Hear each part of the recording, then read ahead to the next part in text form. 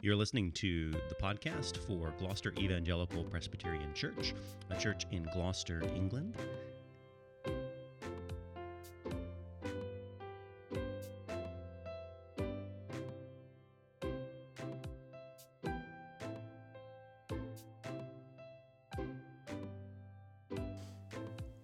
Well, we come to Hosea chapter 10, and it actually works as a breaking point.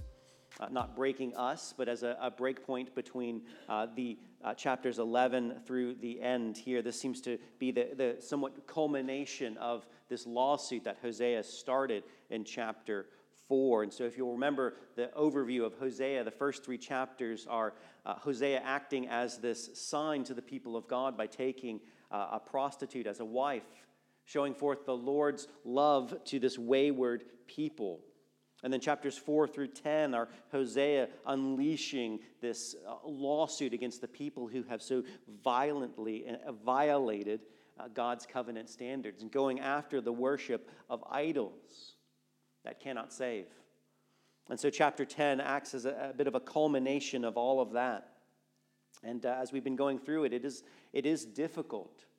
Hosea seems to be saying many of the same things, but expanding and changing, bringing in new metaphors, helping the people of Israel to see their sin in any and every way possible. Hosea does not want them to be able to continue down their path without knowing the dangers that they're facing. And so we come to chapter 10. We'll be reading starting at verse 1 till the end. Israel is a luxuriant vine that yields its fruit. The more his fruit increased, the more altars he built. As his country improved, he improved his pillars. Their heart is false. Now they must bear their guilt. The Lord will break down their altars and destroy their pillars. For now they will say, "We have no king, for we do not fear the Lord." And a king, what could he do for us? They utter mere words. With empty oaths they make covenants. So judgment springs up like poisonous weeds in the furrows of the field. The inhabitants of Samaria tremble for the calf at Beth-aven. Its peoples mourn for it, and so do its idolatrous priests, those who rejoiced over it and over its glory, for it has departed from them. The thing itself shall be carried to Assyria as tribute to the great king. Ephraim shall be put to shame, and Israel shall be ashamed of his idol. Samaria's king shall perish, like a twig on the face of the waters. The high places of Aven, the sin of Israel, shall be destroyed. Thorns and thistles shall grow up on their altars, and they shall say to the mountains, "Cover us," and to the hills, "Fall on us." From the days of Gibeah you have sinned, O Israel. There they have continued. Shall not the war against the unjust overtake them in Gibeah? When I please, I will discipline them, and nations shall be gathered against them. They are bound up for their double iniquity.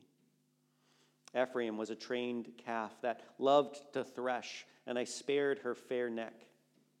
But I will put Ephraim to the yoke. Judah must plow, Jacob must harrow for himself. Sow for yourselves righteousness, reap steadfast love, break up your fallow ground, for it is time to seek the Lord, that he may come and rain righteousness upon you. You have plowed iniquity, you have reaped injustice, you have eaten the fruit of lies, because you have trusted in your own ways and in the multitude of your warriors. Therefore the tumult of war shall arise against your people, and all your fortresses shall be destroyed. As Shalman destroyed Beth Arbel on the day of battle, mothers were dashed in pieces with their children. Thus it shall be done to you, O Bethel, because of your great evil. At dawn the king of Israel shall be utterly cut off. Well, again, this is another one of these texts in Hosea that seems to really have nothing in the sense of grace or mercy in it. Hosea is just merely at this point recounting to the people what the Lord has said to them. And it is a bleak and a grim message.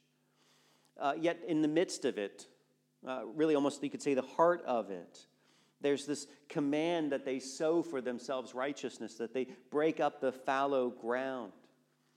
But again, the Lord then turns upon them and says, instead of doing the things that you should have been doing, you instead were plowing iniquity, reaping injustice, and eating the fruit of lies. Instead of doing what they should have been doing, Israel has been running headlong down this path of evil and wickedness. And so as we look at this chapter 10, again, as Hosea is focused upon the nation of Israel, we see in the first two verses, he speaks of a people that are no longer blessed. And in verses 3 through 8, a people that are no longer ruled. And in verses 9 through 15, a people who know only evil. Again, it is a grim picture here. People who are no longer blessed. And in the first two verses, it speaks of a time when Israel was indeed blessed. They're spoken of as a luxuriant vine that is yielding its fruit. The beginning of this verse could be translated, Israel was a luxuriant vine that yielded its fruits. That it could be here that Hosea is speaking in the past tense. So regardless, the flow of this is going to show that will be the case, that Israel will no longer be this luxuriant vine. That it was a people who was fruitful and prosperous. But Hosea has been showing that they've been using this in order to further their sin. And again, the more I read through Hosea, the more I feel that Hosea could be standing upon our doorsteps and saying much of the same thing. I mean, you can think about the ways in which the world has been blessed, how prosperous it is in places, and what have our countries, what have they done with the blessings that the Lord has provided? I mean, they have found just new ways to sin, and that the church is not immune to this. We have found new ways to sin. God has so blessed us. And then the people take those many blessings and deface and defame the God who gives them. And I mean, this is the point where reading this text, you really should be asking that question, what is God to do with his people? He blesses his people, and they take those blessings and use them to sin. He provides them gold that he graciously gives them that even their own country can't produce. They take that gold, and what do they do with it? Do they adorn a temple to worship him? No, they make a golden calf to bow down and to worship to. And yet in this, the Lord has been continually trying to draw his people back. He's been rebuking them. He's been warning them. And they continue not to listen to them. And he was the one who saved them. We read this at the beginning of the Ten Commandments. I am the Lord who saved you.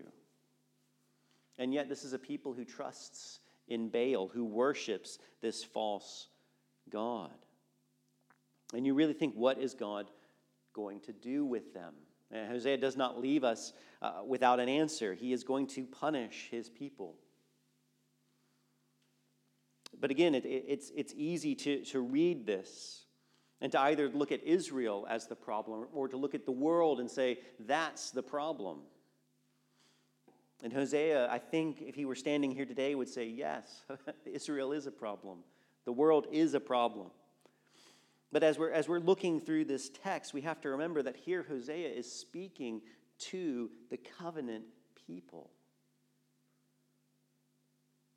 And think about our own lives for a moment. How much has God abundantly blessed you? I mean, think about the country that we live in. Do we have the freedom to worship? Do we have the freedom to evangelize others? Do we have the freedom to talk about our faith and not risk repercussions in jail? Do we have the Word of God available for us in a myriad of translations? Do we have a wealth of Christian material to encourage us in our faith? When you think about all of this, how much do we take for granted? And how much can we see in Israel this mirror of taking God's many blessings and not utilizing them? And so he continues that Israel was this once luxurious vine producing this fruit, but the more he grew, the more he improved really in sinning. He improved his country. He improved his pillars. He built altars, not to the Lord, but to Baal. So the only thing Israel has been improving at is new ways to sin. And the Lord says that their heart is false. That their heart is false. And here I think the idea is he's contrasting it with what their heart should be. It should be faithful and steadfast like the heart of God. And yet their heart is false. The inner core of their being is false, is in a sense the exact opposite of truth and of who God is. And again, these are his people. His people are characterized by a false heart. And he says they must now bear their guilt, and the Lord will break down their pillars and destroy their altars. He will destroy their altars and their pillars, these things that they worship. In many ways, God here is highlighting to Israel that he is the divine warrior. He is the one who conquers. Again, when we think of the Exodus account, there's this wonderful, vivid imagery of the Lord going to battle against the gods of Egypt. Though we know they're fake, many of the people in Egypt did not believe that. They believed that they were real, and God, time and time again, shows that he is the one who defeats them. And here, as the people continue to worship this false god through these various ways, God is going to show his people that he will be victorious over Baal. Though Baal is a non-entity, he's nothing. God will destroy these altars and show his people. God will have a conquest. He will conquer this land all over again. He will conquer his people all over again. And reading through this, seeing the ways in which Israel has been entrusted with so much and squandered all of it, it reminds me of that parable that Jesus told of the talents. Do you remember this parable in Matthew 25? There's this master who has these servants, and he gives them each a talent. It's a measurement of money, and he gives various amounts to them. He leaves the country. He comes back and says, well, how did you do with what I entrusted to you? And I'm working from memory here, but the first three show that they have invested it wisely and return it back to him with more. And the last one hides it under his pillow and says, well, you're a harsh man. I at least didn't lose any of it. And the master has this man tossed out of his presence. And it's indicative here of that they have been entrusted with something, and this man had misused this. Had not returned an investment upon it. And again, you think back to the ways in which Israel was blessed. And instead of using all of what they had in the worship and service of the Lord, they squandered it. And again, I think we just come back to think of what we've been blessed with. What have we been entrusted with? And what are we doing about it? I mean, think of the children here. Think about all that you have been entrusted with parents who teach you and raise you and catechize you and instruct you. I know many of us who are parents may wish that we had been raised that way. And yet, you will be held accountable for what you've been given. And we all will be held accountable for all that we have been given, as Jesus says in that parable. And so we move on. And so Israel, they are no longer blessed. They, as Hosea has been saying, they will have all of this prosperity stripped from them as they're taken from the land. But also Israel will be a people that is no longer ruled. The end of this chapter has God's pronouncement that the king of Israel will die very soon. In verse 15 at the end there, that there is a time coming when the monarchy of Israel will die and there will be no other king to follow him. And Hosea has been dealing with the situation in Israel where it's full of assassinations, these power plays of false princes and evil rulers. That this makes up the ruling class. And so they are the Lord is speaking to them how their king is going to eventually fall. And here we have them, Israel seeming to respond to the Lord, saying, we have no king because we do not fear the Lord. That Israel seems to be responding here in a way that seems to be flippant. They say, we have no king. Our king is taken away because we do not fear the Lord. But then you'll note that they follow on this with, and a king, what could he do for us? It almost sounds flippant. It almost sounds like maybe a teenage me would say about something. What does it matter? What's a king?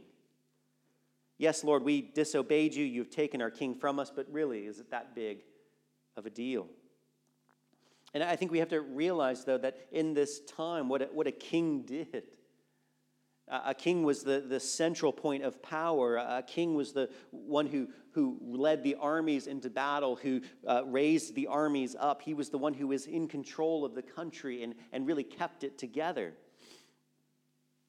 And to think of a country without a king, what sort of government would be there to rule over this people? And so to not have a king would be incredibly disastrous for the people. And if you don't believe me, go back and read the book of Judges, which is constantly, its refrain is that even the people of Israel fall into this absolute wickedness because they don't have a king. And so here they don't have a king because they don't fear the Lord.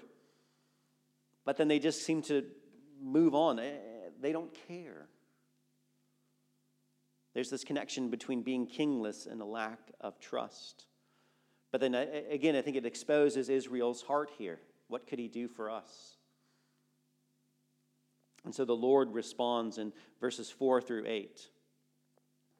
Verse 4, to paraphrase, or my wooden translation, they are idiots.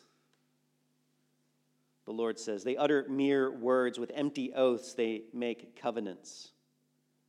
They're just babblers. They're just spewing forth words that seem to have no meaning to them. They are thoughtless in what they're doing. And so my judgment will spring up on them, like poisonous weeds in the furrows of the field. This picture here of judgment coming up from the ground to entangle and ensnare them, that poisonous weeds are all around them. And that God is going to take away, he's going to take away their idol, that which they worship, this golden calf, which he calls their glory. The glory will be taken away, those who rejoice over its glory. They do not fear the Lord, yet look at what he says of them. They tremble. They tremble at the calf, this golden calf being taken away. The people mourn over it, as so do the idolatrous priests. The inhabitants of Samaria tremble for this calf. They do not fear the Lord, yet they are shaken to their core that this golden calf has been taken away from them.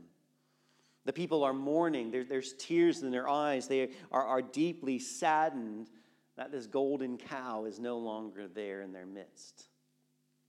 They are not mourning for righteousness. They seem to be mourning the fact that their sin was taken away from them. Their opportunity to sin was taken away, and that grieves them more than they are grieved by the way they treat their God. And so God removes this. In verse 6, it's almost comical, by the way, this thing. The way in which the writer, or the way in which Hosea is speaking, not even calling this golden calf. He says this thing itself shall be carried to Assyria as a tribute to the great king. And again, the picture here is that the Assyrians have come in and ransacked this temple, and now they're carrying off this golden calf that can't fight for itself, can't do anything for itself, can't speak for itself, can't defend the people, and it's taken away as this tribute. And I like the way it phrases this, a tribute to the great king. So there's this mighty king of Assyria who rules over all, who likely has this grand palace with all of these wonderful things in it. And this little golden calf from this tribal people out in the middle of Israel will act as, I don't know, maybe a footstool or a coffee table for him. And it's almost that it's just ridiculing that this is their hope, something which will adorn the palace of the great king, this puny idol versus this great man. And so this will go. And this is Israel's trust. And you can think about the way in which it says here that they will be put to shame. Israel shall be ashamed of his idol. Likely here they're ashamed of the fact that their idol is so powerless to do anything for them. Israel has put all of its trust, all of its effort, indeed all of its life has been focused into this golden calf that now becomes a small trophy for a great king. Israel, in a sense, is actually just memorializing its shame. It'll just stand in memory of this people's stupidity. And again, I think the question has to come, how did God's covenant people end up in this state? How did God's covenant people end up in this state? But really, if we think about it, we could ask that same question. How did the church in the West end up where it is? I think it all stems from a decline in fearing the Lord. We see that here. Proverbs begins this long book on what it means to be wise by saying the beginning of wisdom is fearing the Lord. And when we look at Christianity in the West, it's certainly easy to view liberalism or liberalizing of Christianity as the villain. You know, we see this, and I think Hosea would confirm this. Right, there certainly is in some Christian circles a movement from God's clear words to idols of cultural relevance. It's all too easy to see whole churches and denominations more concerned with changing sexual ethics and appearing to be on the right side of history, or being focused on climate change, or any number of these things that actually become idols to them. And it's easy to look at that and say, yes, Lord, that must be the problem. When I think what we see, really, the problem is among those who believe God's word and yet fail to live by it. And I think that's what Hosea is driving at here. Again, think of Hosea's position. He is standing in the midst of a pagan nation that pretends it's Christian, to be anachronistic here. He stands in the midst of a pagan nation that pretends to be in covenant with God, yet they busy themselves every day trying to paganize themselves even more. That's where Hosea stands. And so as he continues, as the Lord continues in verses 7 and 8, Samaria's king shall perish. Again, this reminder that their king will fall. And as the Lord seems to be trying to put them into their place, their king will perish like a twig on the face of the waters. He is this, not just a mere man, but he is this fragile twig floating on this waterway. And Israel's high places will be destroyed. And people will be taken from the land. Thorns and thistles will grow up amongst them because there'll be nobody there to tend them any longer. And the scene of judgment here when they call upon the mountains and the hills to crush them and kill them. When this battle comes, when this time of exile comes. That is such a serious thing that they would wish for death in the midst of it. And Jesus uses this same imagery for speaking of the fall of Jerusalem in his day and the final judgment of the Lord when it is to come for those who are not in Christ. And so then we come to the end of the section, 9 through 15, to a people who know only evil. In verse 9, it picks up again with this history of Israel, that the state that Israel's in is actually not a new thing. Verse 9 has from the days of Gibeah. Again, bringing up this time in Israel's history when they acted in such a depraved and evil way. This is just when they had just come into the promised land. They acted in this such a depraved way in the book of Judges. And then this is there they have continued This has been a long, continuous line over hundreds of years. And the Lord said, when I please, I will discipline them. This is, again, another reoccurring theme in Hosea, that God has been graciously deferring punishment in hopes that his people would repent. And yet now he is disciplining them, because after this time of allowing things to continue has not changed them, as the prophet's cries have fallen on deaf ears, so he will bring this exile to them in order that they may know who is in charge ultimately of the world. In verses 11 through 13, it's this call for what Israel should have been doing all along. They're pictured here as a calf pulling through the ground, one of these, losing my train of thought here, but one of those plows through the ground in order to break it up so that seeds could be placed down and that produce could grow from it. But Ephraim was a trained calf that loved to thresh, but I spared her fair neck.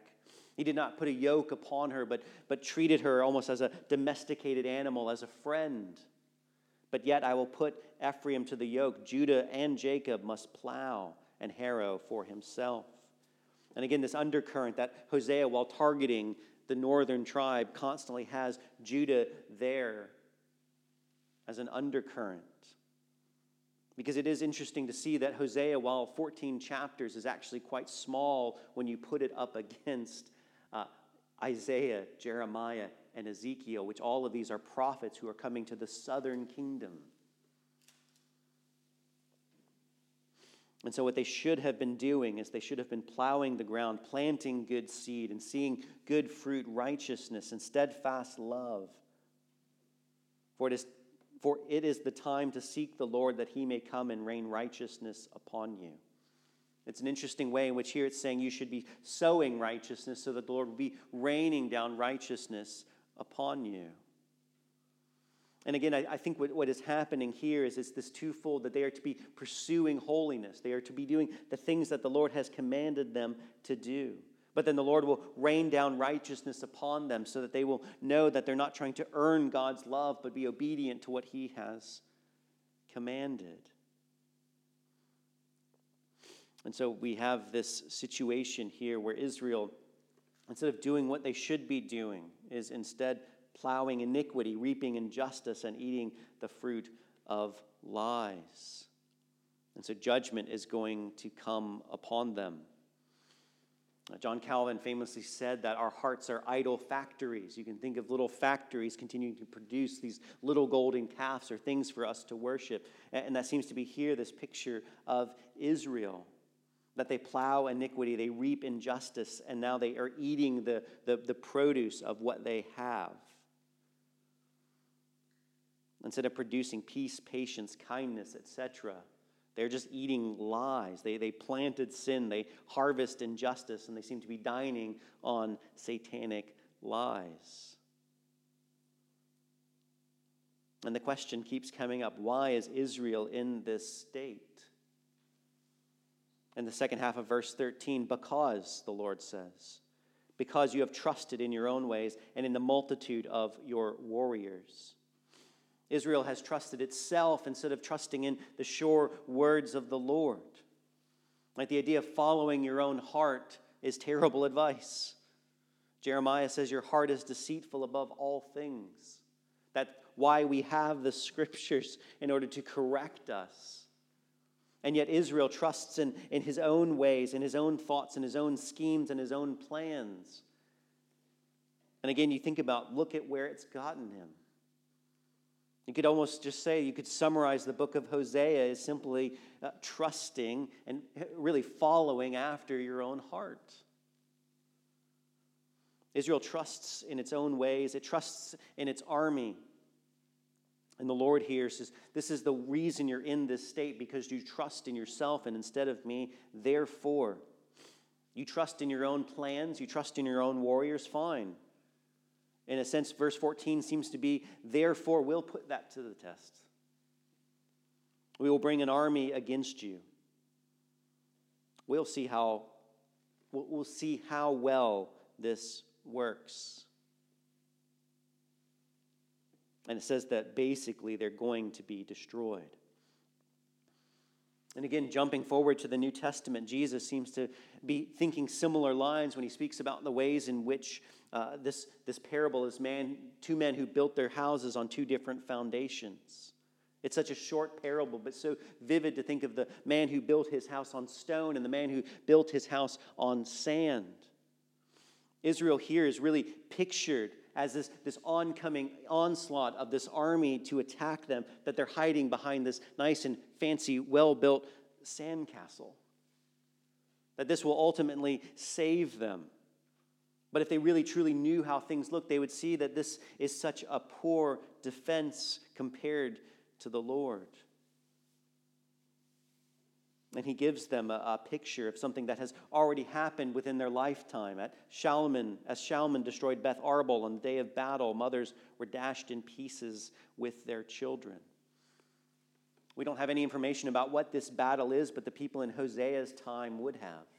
This would have been something that would be vivid, that they would remember. It's something as horrible as mothers with their children being killed. Like this must have been some very graphic and wicked and evil battle that would have been in the consciousness of the people. And you can think about the ways in which the Lord is talking here. Do you remember that day? Do you remember that day? And we can think about current events today of countries that are facing injustice. That think of places like Myanmar, where things have been completely overturned with a coup.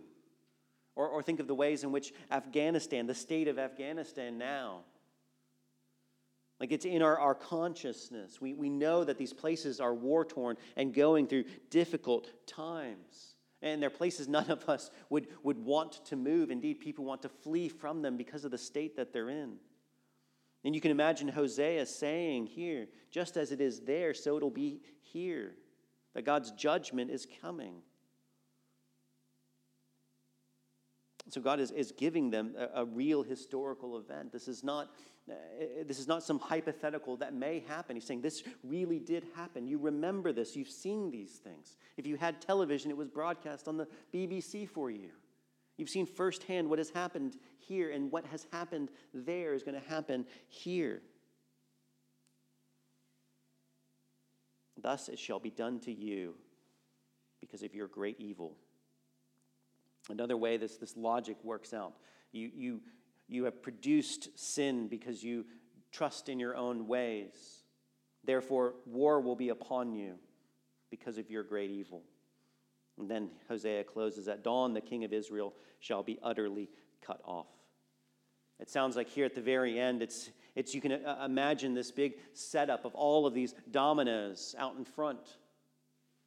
That judgment is that close. Each of those dominoes represents judgment in some form or fashion that is going to fall hard like a swift hammer blow upon Israel.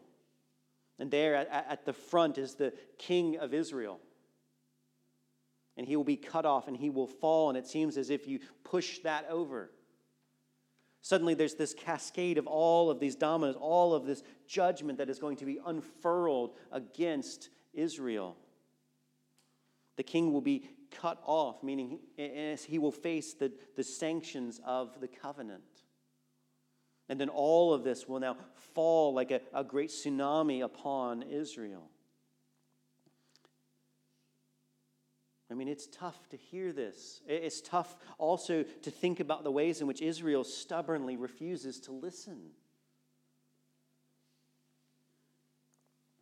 So as we come to the end here of chapter 10,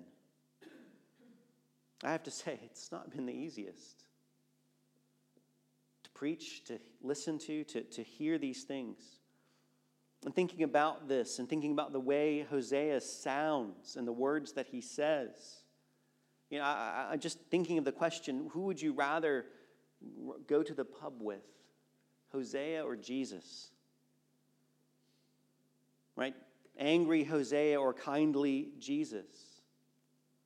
Right? Jesus, we're shown throughout the Gospels, is the one who helps the poor, who heals the sick, who dined with the wicked so that he would show forth God's love to them. That Jesus? Or would we rather have Hosea, the one who announces judgments and covenant curses around every corner? As Fox reminds me, there seems to be a word that is Hosea's favorite word to call the people of God here. He says, "You are spiritual adulterers." Hosea says, "You don't know any better. You worship false idols that cannot and will not save you. You're blind, dumb, stubborn, and refusing to listen will bring about your utter destruction at the hands of God, the real God, the one that you've abandoned." That Hosea. Which one? Which one do you want to go to the pub with? But I think we have to remember some things. As we turn the pages into the New Testament, as God here is thundering against his people, so in the New Testament, Jesus is God. We can't pit the New Testament as if it's only love against an Old Testament that's only wrath. Because there's plenty of judgment in the New Testament. There's plenty of grace and mercy in the Old Testament. We have to continue to remember that the picture that started Hosea was the first 3 chapters of Hosea going after Gomer, someone who didn't deserve his love, yet he continued to go after her and to redeem her. And speaking of God as a loving husband to his wayward bride is this beautiful picture of God's love, loving an unlovable people. Hosea is tough, but it's also gracious. The Lord is still continuing to speak. And you think about this when he promises mercy and redemption. Hosea has shown us really, truly the depravity of these people. When we think of the ways in which God knows our own depravity, all we have to do is read through Hosea to say, how in the world can God love these people? Because again, remember, in Hosea, these are the good guys. These are the Lord's people. And so when Paul says Jesus came into this world to save sinners, Hosea shows that to be true. But I think you also have to see the ways in which what Hosea says Jesus alludes to, I think in many ways. Throughout the sermon, these parables just spring to my mind of the wise and the foolish builder. In this, you build upon the rock, upon Jesus Christ, and you are sustained. Or you build upon sand, and when you face the judgment, it all comes collapsing down around you. Right? This is what Israel is facing right now. Where is their trust? What have they built upon? And Jesus is really saying, where you place your trust determines your final destination, heaven or hell. Or there's the parable of the sower. As the gospel spreads, does it take root and grow in your life? Do you hear it or do you turn away from it? Notice too how you respond matters. Jesus says some respond in joy, most respond in apathy. What was happening in the time in Hosea? The word, the message was going forth, and yet most responded in apathy. But Jesus says some by the Holy Spirit respond, and joyfully they produce fruits of righteousness.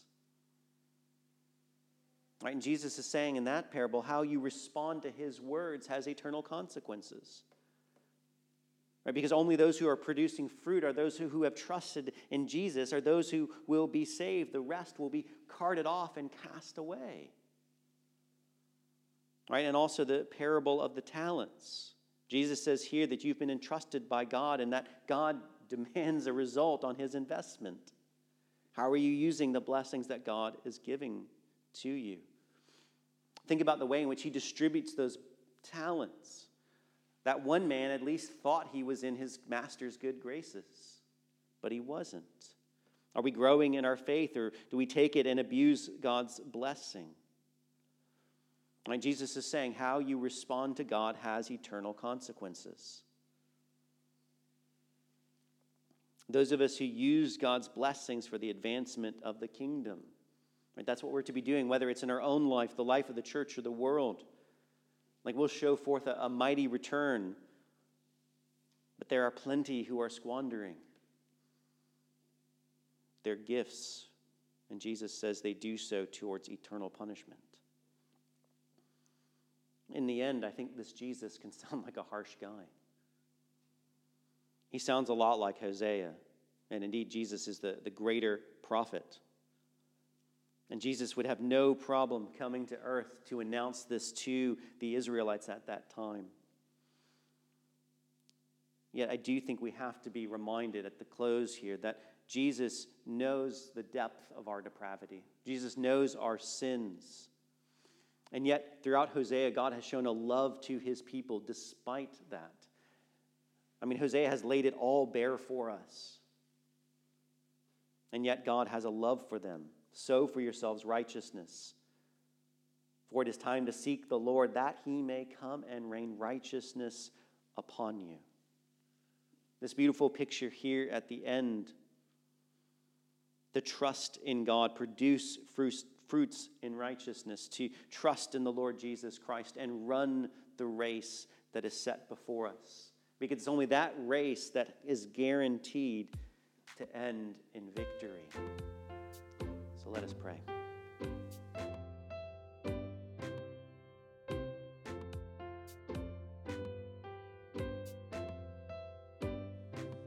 You've been listening to the Sermon Podcast for Gloucester Evangelical Presbyterian Church. You can find us out online at gloucesterpres, that's pres.co.uk for more.